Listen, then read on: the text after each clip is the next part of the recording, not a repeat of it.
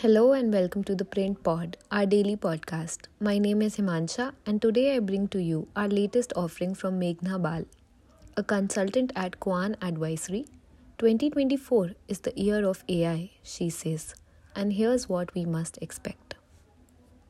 Artificial intelligence had a breakout year in 2023.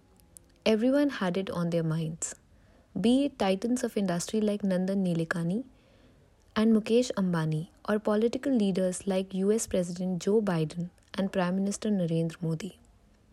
Large language models like OpenAI's ChatGPT became a household name and were then hit by multiple lawsuits. There were several run-ins with the damaging potential of deepfakes, and countries scrambled to rethink their regulatory and industrial policies around these technologies. If 2023 was the year that sparked these debates, 2024 is when many of them will be settled. There are two camps on the trajectory that AI development should take in India. The first, represented by Nilekani, believes that a resource-scarce country like ours should develop and encourage smaller models for particular use cases instead of larger ones. Smaller models assist in specific tasks. Conversely, larger models like OpenAI's ChatGPT can engage in more complex problem solving and perform a range of real-world tasks. Whether a model is small or large depends on the number of parameters it is trained on. Parameters are the variables that the model uses to make predictions. Researchers have found that an increased number of parameters can yield capabilities that smaller models do not have. At the same time, larger models are expensive and complicated to train and develop. One facet of the cost is computing power. It takes very powerful computers to train larger models. Illustratively, GPT was built on the fifth most powerful supercomputer globally. At present, India does not have a single supercomputer in the top 100 supercomputers in the world, and only 2 in the top 500. Presumably, this is why Nilekani argues that smaller, task-specific models may be easier to develop. On the other hand, Reliance Industries chairman Ambani believes that India must forge ahead and build its own large language models, trained on Indian languages. His firm has partnered with NVIDIA, arguably the world's leading AI chip producer, to execute such a project. The California-based tech giant agreed to equip Geo with supercomputing hardware as well as design frameworks for models. Other reports indicate that the Indian Institute of Technology, Bombay, is also part of developing an Indian language-centric large language model with Reliance. Over the course of 2024, we shall see which camp ends up on the winning side, wherever the dust settles on this debate. One hopes that organizations developing AI capabilities will be mindful of the ethical implications of these technologies and deploy them responsibly.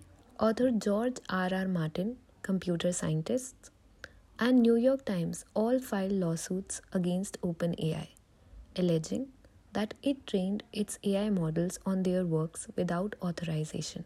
One expert suggests that entities like the New York Times may be looking for an ongoing royalty payment from AI companies. However, such expectations are not going to pan out. Royalties typically accrue on per-use basis. For example, in the context of music streaming, an artist gets some money every time their song is played by a user. However, generative AI does not work like that. Typically, a user gives a prompt and there is almost no way to discern what sources were used by the AI system to give a response. There are a few instances where generative AI models like ChatGPT reproduce training data text verbatim, but these are a few and far between and impossible to monitor. It is also likely down the road that AI companies will remove unauthorized proprietary data from their training data sets. Thus, it is more than likely that lawsuits against these companies will culminate in one-time settlements. In 2023, deepfakes were prevalent but not omnipresent. One report indicated that there was a five-fold increase in deepfakes last year from 2019. In India, the most prominent deepfake incident pertained to actress Rashmika Mandana, whose face was superimposed on the body of a social media influencer, after her multiple other actresses found themselves targeted by the technology. However, these were still isolated events. In 2024, we can expect deepfakes to be everywhere. Elections in India and the United States will drive their preponderance. In July 2023, a political action committee supporting the potential Republican presidential candidate Ron DeSantis released an ad which used his opponent Donald Trump's AI-generated voice. A recent India Today sting uncovered a potential industry of service providers in India willing to create deepfakes to further political ends.